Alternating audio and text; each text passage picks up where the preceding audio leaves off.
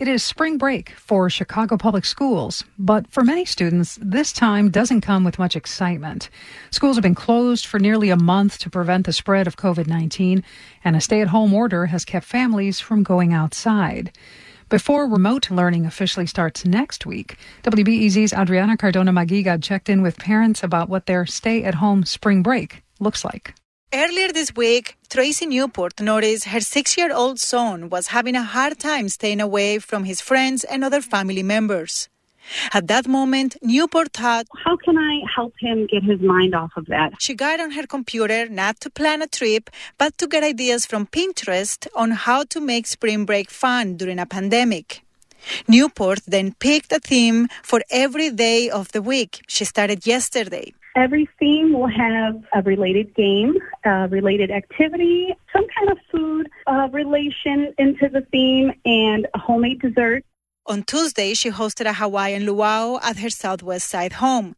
Newport gave her 6- and 9-year-old invitations the night before to build up momentum. They're surprised. They're excited to wake up the next day and do these things instead of thinking about when they're going to see their friends again. She reused all decorations that were stored away. They colored, played limbo, and used empty cans and a pineapple to play pineapple bowling. And even if you don't have these things laying around, you can incorporate Hawaiian music. Today they have a Lego theme going on, and later this week, the day will be all about solving mysteries. I was going to have my kids eat their lunch blindfolded, and they're not going to know what they're eating. Of course, I'm going to make it safe for them, Newport is letting her kids enjoy these few days before they start on a more strict schedule next week when remote learning officially starts across CPS schools.